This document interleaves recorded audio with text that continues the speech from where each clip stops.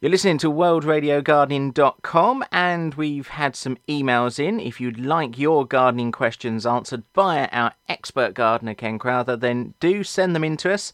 The email address is post@worldradiogardening.com.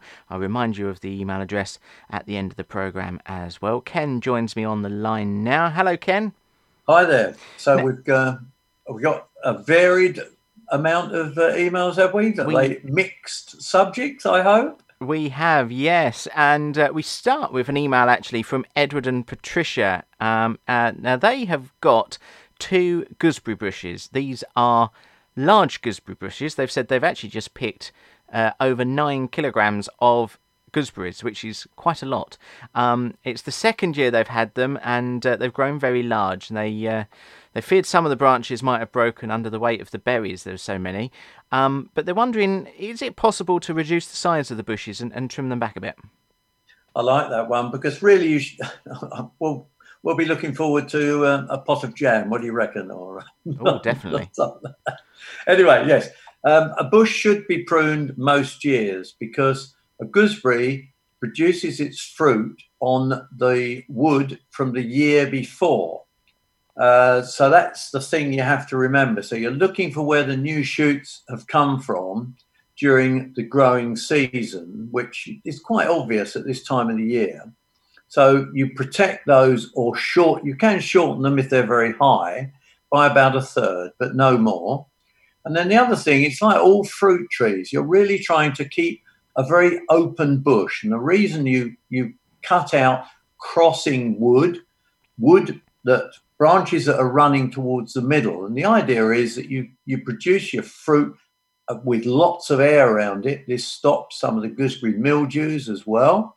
So that's what you're doing, cutting out old wood, crossing wood, and reducing the size if new growth by about 1/3. But if it's old growth, you can cut it down to within 6 inches of where it's come from. Well, there we go. That's sound advice there from Ken, and I hope that's helped Edward and Patricia there. Derek's got in touch with World Radio Gardening, Ken. He's got a problem with his hydrangea, though. He's got some leaves that are turning brown and shrivelling up. Derek says in his email that he thinks he's feeding and watering it okay. Then the pot is 18 inches by 18 inches. Is he feeding it and watering it okay? Is he overfeeding and watering? You do wonder, don't you?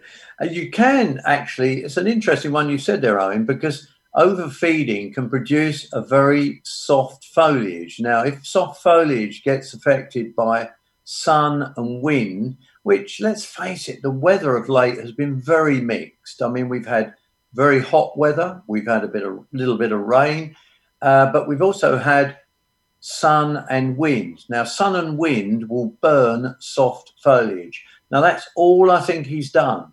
But if he's overfeeding, the foliage will definitely be softer.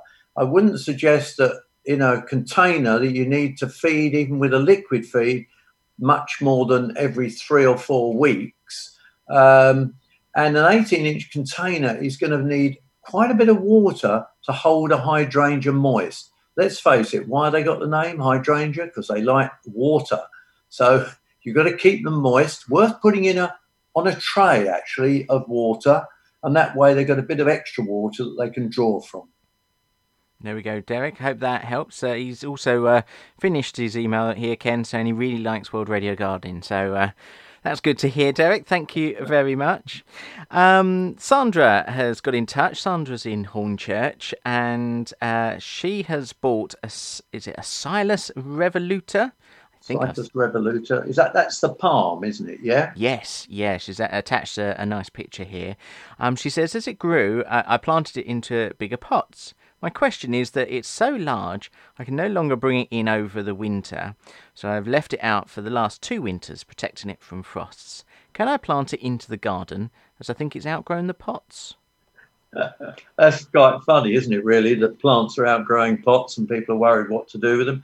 In theory, that palm is one of the hardiest that we use in our gardens in the UK. So, in fact, she's got a very good chance of it being successful.